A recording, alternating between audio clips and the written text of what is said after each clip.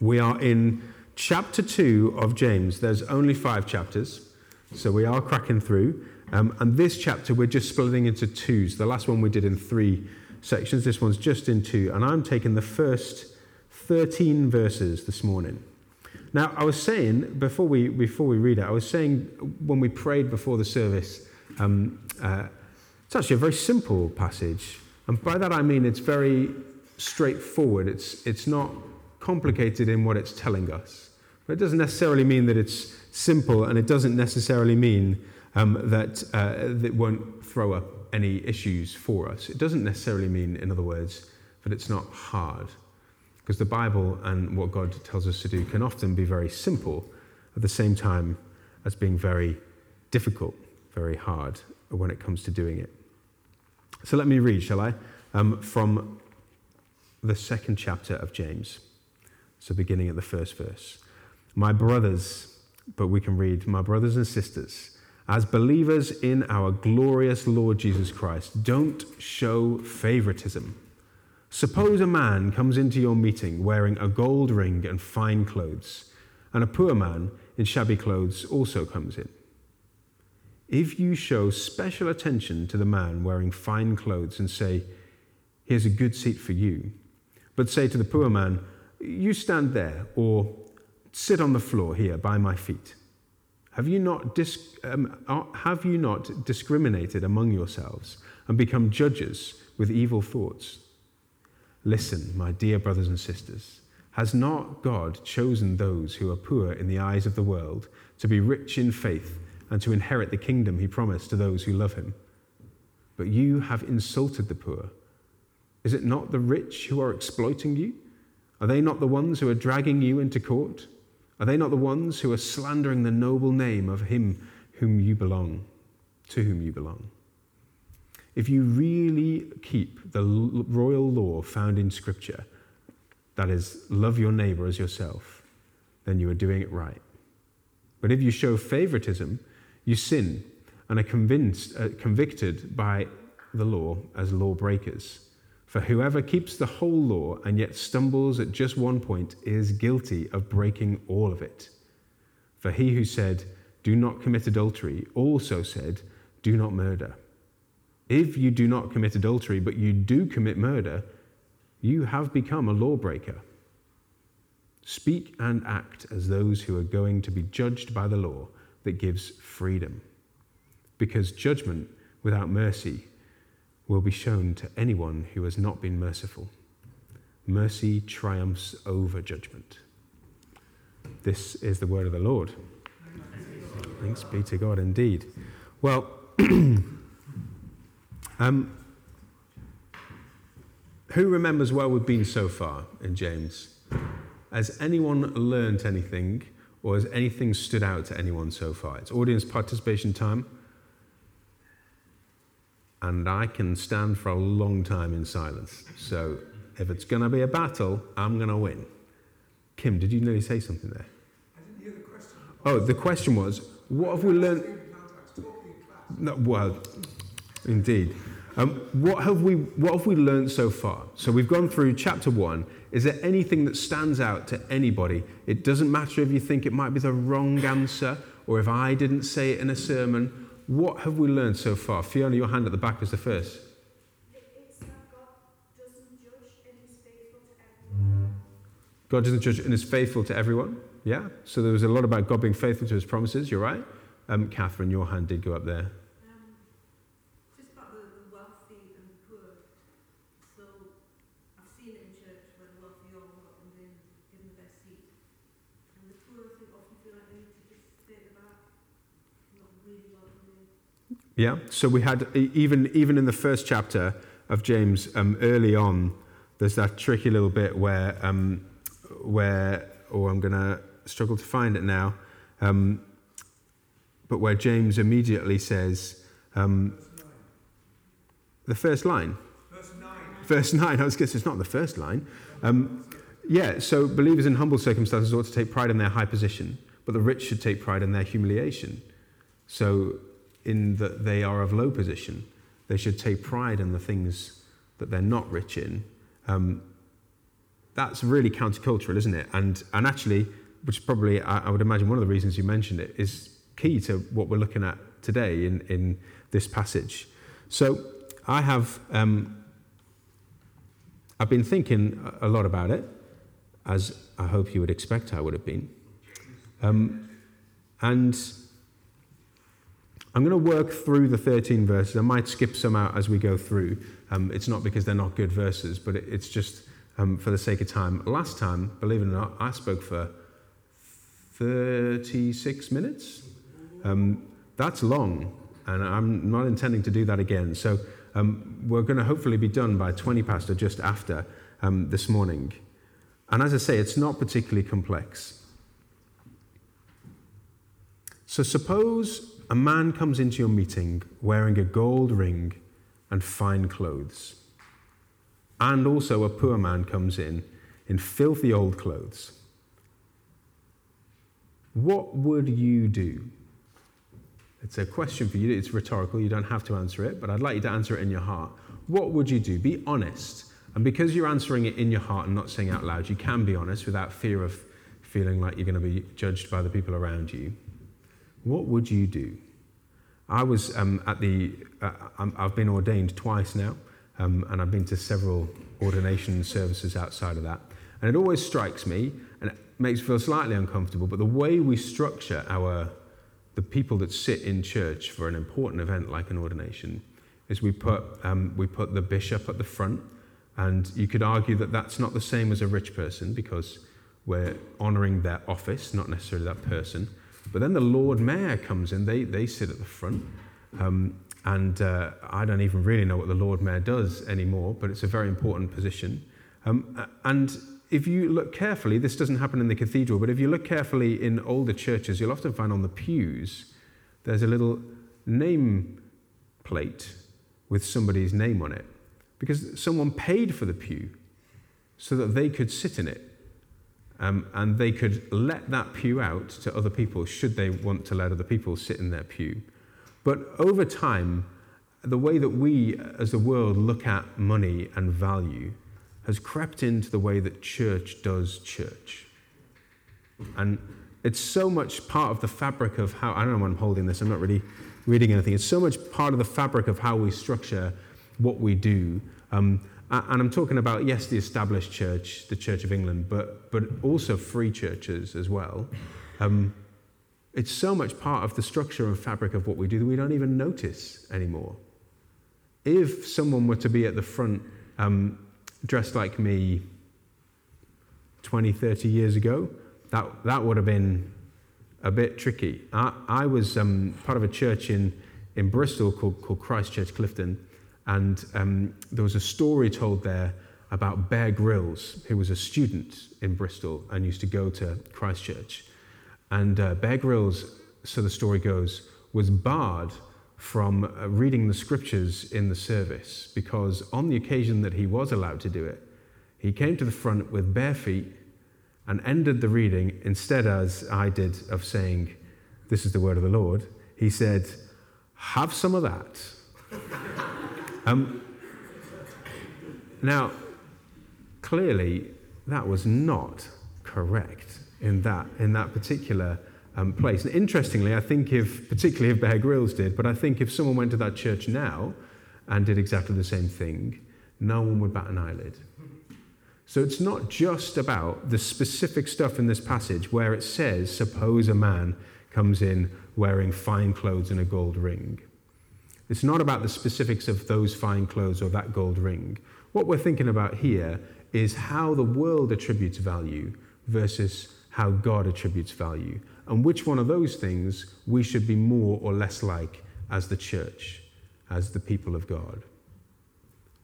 The clues in the question, I think we all know the answer, but let's look through and see if we unpack a little bit more. I wonder if you have ever found yourself giving the rich man a good seat in church, whether that's sending a flattering email to someone because you would like them to offer you some money for something. And flattery is not a bad thing, but did you also ask all the people who you thought were too poor to help you out if they had anything they'd like to contribute? I was listening to a commentary on this book, on this chapter, and I say commentary, it was sort of like in-depth seminars. And this guy, whose name I can't remember now, was telling a story of another guy whose name I definitely can't remember. But this person was a Catholic priest. And he was saying, he was so busy, this guy. He had not an hour free for 2 months in his diary. You could see he got his diary open and every slot was filled right up till kind of 10 p.m. at night. Now, I am quite busy, but I think if you ever see that my diary is so full that for 2 months I don't have any spare blocks right up until 10 p.m. at night, please do something about it, even if it means removing me from where I am. But his point was, this guy was so busy, he spent so much time in committee meetings, sorting out finance, also seeing people pastorally leading services, spent a lot of time. And they had a big financial issue as a church, and they suddenly needed to raise funds for it. And they raised some funds, but they were still short once they'd gone to all the funding places, they'd spoken to the big donors. And so he realized he needed to go and ask the people, the congregation, the people of the parish. And he went round, it took him quite a long time, but he went round every person's house to say, here's what's going on.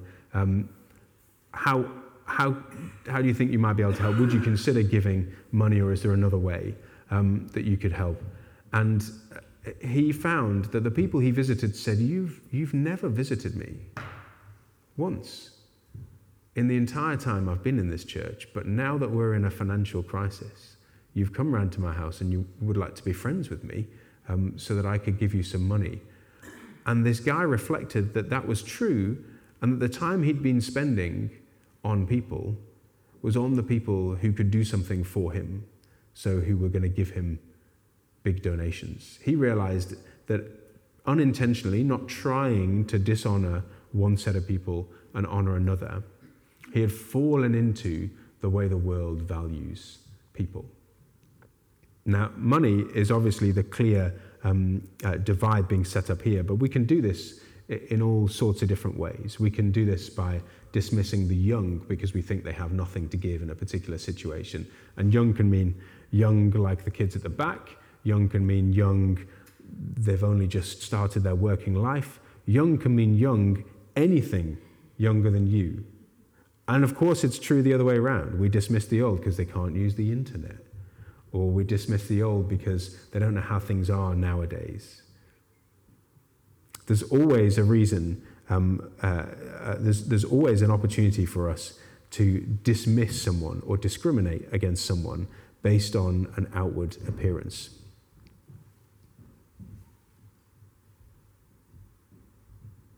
And then in verse 5, James says, "Listen, my dear brothers and sisters, has God not chosen those who are poor in the eyes of the world to be rich in faith and to inherit the kingdom he promised?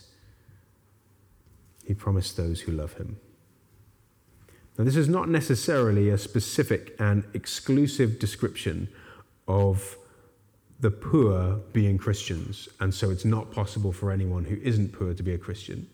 Some people have read it that way, but that's not really what this is saying. It's not saying that God has only chosen those who are poor in the eyes of the world to be rich in faith, but it is saying that it seems to be a lot easier for those who are poor in the eyes of the world to be rich in faith. And what does it mean to be rich in faith?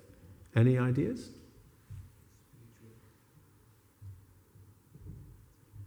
Kim? You go to God when you're in trouble. Yeah. Your riches aren't in the bank account. When stuff goes wrong for me, honestly, the first thing I do is I think, right, let's sort this out. We'll get a list of all the things that are going wrong. We'll see if we can tick any of those things off easily, sort those out. I say, Abby writes the list. She's much better at that than I am. And then we go through and we see which things we can sort out. And then we think, well, where do we need to put some money to pay someone else to come and help us out with this? Where can we? And sometimes, either when you don't have much means behind you, or, and this works wherever you are on either scale, or when you hit a problem that's so big you couldn't hope to meet those needs, those needs through your own means, whether we're talking about money or other resources or skill. That is when we become rich in faith, or at least we have the opportunity to become rich in faith. Because we go to our Father, which is, young folks have been going to their parents for years and years, and saying, can you help me out? I don't have what I need to fix this problem. Can you help me out? And we have faith that He will. Being rich in faith is far richer, ultimately, than being rich in the bank. It's about our dependence on God, our trust in Him, and our confidence in God's provision. Do you remember in the first chapter, there was a point made about not being double-minded, about being confident that God would come through. Being rich in faith isn't just knowing that God is there and could help you. It's knowing that God will help you and resting on that in confidence, trusting that He will. And those people are the ones that will inherit the kingdom. That means the final establishment of God's dominion over your life, over your heart. Yes, in some ways it means that there are people that will go to heaven, but that's not really, they'll inherit the kingdom. It means that it's expressing something of the now and the not yet. They will inherit the kingdom. It's not happening now. Though we're covered by the blood and we're no longer guilty, we also still do things that require us to confess. There's a now, totally saved, and a not yet, still not the same as Jesus in our everyday practice. And then it says, and it's got an interesting comment on, are not the rich the ones that are exploiting you? And isn't this funny? How we would probably, I'm guessing, honour Rishi Sunak were he to walk through the door just now. In some way. There are a lot of people giving it large right now, giving me some faces that no way, I wouldn't do that. Other people, absolutely not. If Rishi walked in, you would. Partly he'd be surrounded by security, but we would defer partly because of an honour of the office that he holds, but partly because it's not quite it, isn't it? Rishi Sunak is actually a great example, because not only does he have an important office and represent a lot of wealth in a national sense, he is also personally very, very wealthy. We would honour him. But if, bursting through there, there's a man in the article called Nathan, that's not his name, who bats around the streets of Newcastle, and he would not give you the Rishi Sunak vibes when he came in. He wouldn't be coming in surrounded by security. And you might smell him before you saw him. Huh? He might be, but I would imagine they would follow after that. But you might smell him before you saw him. Will we also turn around and defer to that person, find a seat for them, make sure they were well cared for? Now, I think we would, but what would be happening in our hearts? Would we be more worried about the opinion that person has of us, or of Rishi Sunak? We could insert his name, if you like. If you feel better about King Charles, we could insert his name instead. If you really keep the royal law found in Scripture, love your neighbour as yourself, then you are doing it right. But if you show favouritism, you sin and are convicted by the law as lawbreakers. That is the crux verse. That's really all this passage is saying. You can pull a lot more out of it, but essentially it's saying, love your neighbour as yourself. We all love ourselves, however much we struggle with self-worth and self-doubt and everything else. At a core level, we love ourselves enough to feed ourselves, or we love ourselves enough to relate to the world through us all the time. We filter things based on what our opinion is of stuff. If we were to just love other people like we love ourselves, give them the same value we ascribe to what we want people to give us, things would be a lot better. And this point about the law, which is the last point I'm going to pick up on, is interesting. I used to, forgive me if I've done this before, if I've said this to you before, but God sees sin in the same way, differently to us. And it's the same as the difference between an analog signal or a graph and a digital signal. Now, you may feel lost at this point, and you're worrying that I'm going to go into some technical stuff, but I'm not. When you see a graph, you see it kind of goes up and waves around and has lots of peaks and troughs, and it's not all the same. Do I have any nods? Has anyone seen a graph like that before? Yeah. Yeah. So if you imagine if you saw a sound signal represented, would have lots of different things. It would be bigger where the sound is bigger, and it would be smaller where the sound is smaller. God doesn't see sin like that. We see sin like that. Well, the little sin that we do isn't important, and doesn't matter. But the big sin other people do is massive and does matter. God sees it in a digital way. Digital signals are either on or off. They're either there or they're not. There's sin or no sin. And this is the point that's being made. I often, when speaking about faithful people, particularly someone that don't have a Christian background, and I'm talking about the concept of sin, I'm trying to explain this to people, and they'll say, oh, well, what's wrong with doing such and such a thing? I'm not a murderer. Or we, when we're trying to explain how serious a thing that someone is doing wrong is, say, well, you wouldn't murder someone, would you? And we're trying to conflate the two. And it seems like, oh, that seems a bit harsh, a bit odd, of an odd thing to do. But there's exactly what's happening here. James gives this example of adultery and murder and says, well, if you haven't committed adultery, but you have murdered, that's still sin. You don't get a free pass because you did okay in one column. You need a completely clean sheet. That's how God views sin. But the purpose here is not so that everyone reading this goes, oh, but I've not murdered or committed adultery, so job done. But that if you commit any sin, then you are sinful. You've fallen short of the standard required. And the point that James is making here is that makes you the same as everybody else.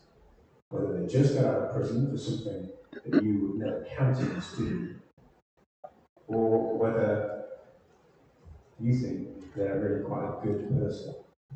We all fall short of the glory of God. And therefore, there's no reason to show any partiality to one over another. Let me just check my notes to see if there's anything profound I need to say before I finish.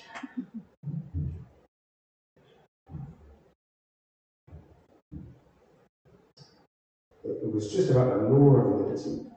Speak and act as those who are going to be judged by the law that gives freedom. It's a law that sets us free from our sin. It's not the law of the Old Testament, but it's the law as reinterpreted by Jesus. That starts the first and most important command, love the Lord your God with all your soul, etc.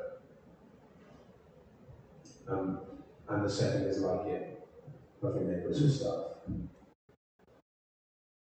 But it also gives us the freedom and the power and the responsibility to love our neighbours as ourselves. It gives us the freedom from our own sin, relieves our debt, but gives us the freedom and the power to be better. And James is an uncomfortable book because it tells us a lot about what we should be doing. And we're used, particularly in the Church and the West, to hearing lots about how we're saved by grace alone. That is true. But we don't want it to be cheap grace, where it doesn't require anything of us afterwards, where we don't need to continue to change. It makes me think of not something from the Bible, but something from Spider-Man.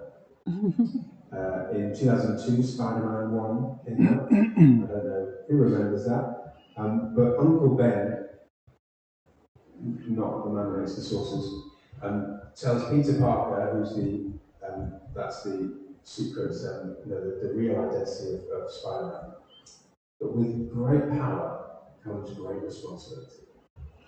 It's one of the most often quoted films as the Bible that I've ever come across. That and if you build it, they will come. Neither of those things are in the Bible, but at least that one from Spider-Man does ring true to what we're reading in James here. We have great power and freedom given to us in the Lord of liberty, but we've got to do something with it. We have a responsibility to be better than whatever you are now, or better than your neighbour, but better than whatever you are now, to keep going on that journey of being better, of sanctification, of becoming more like Jesus.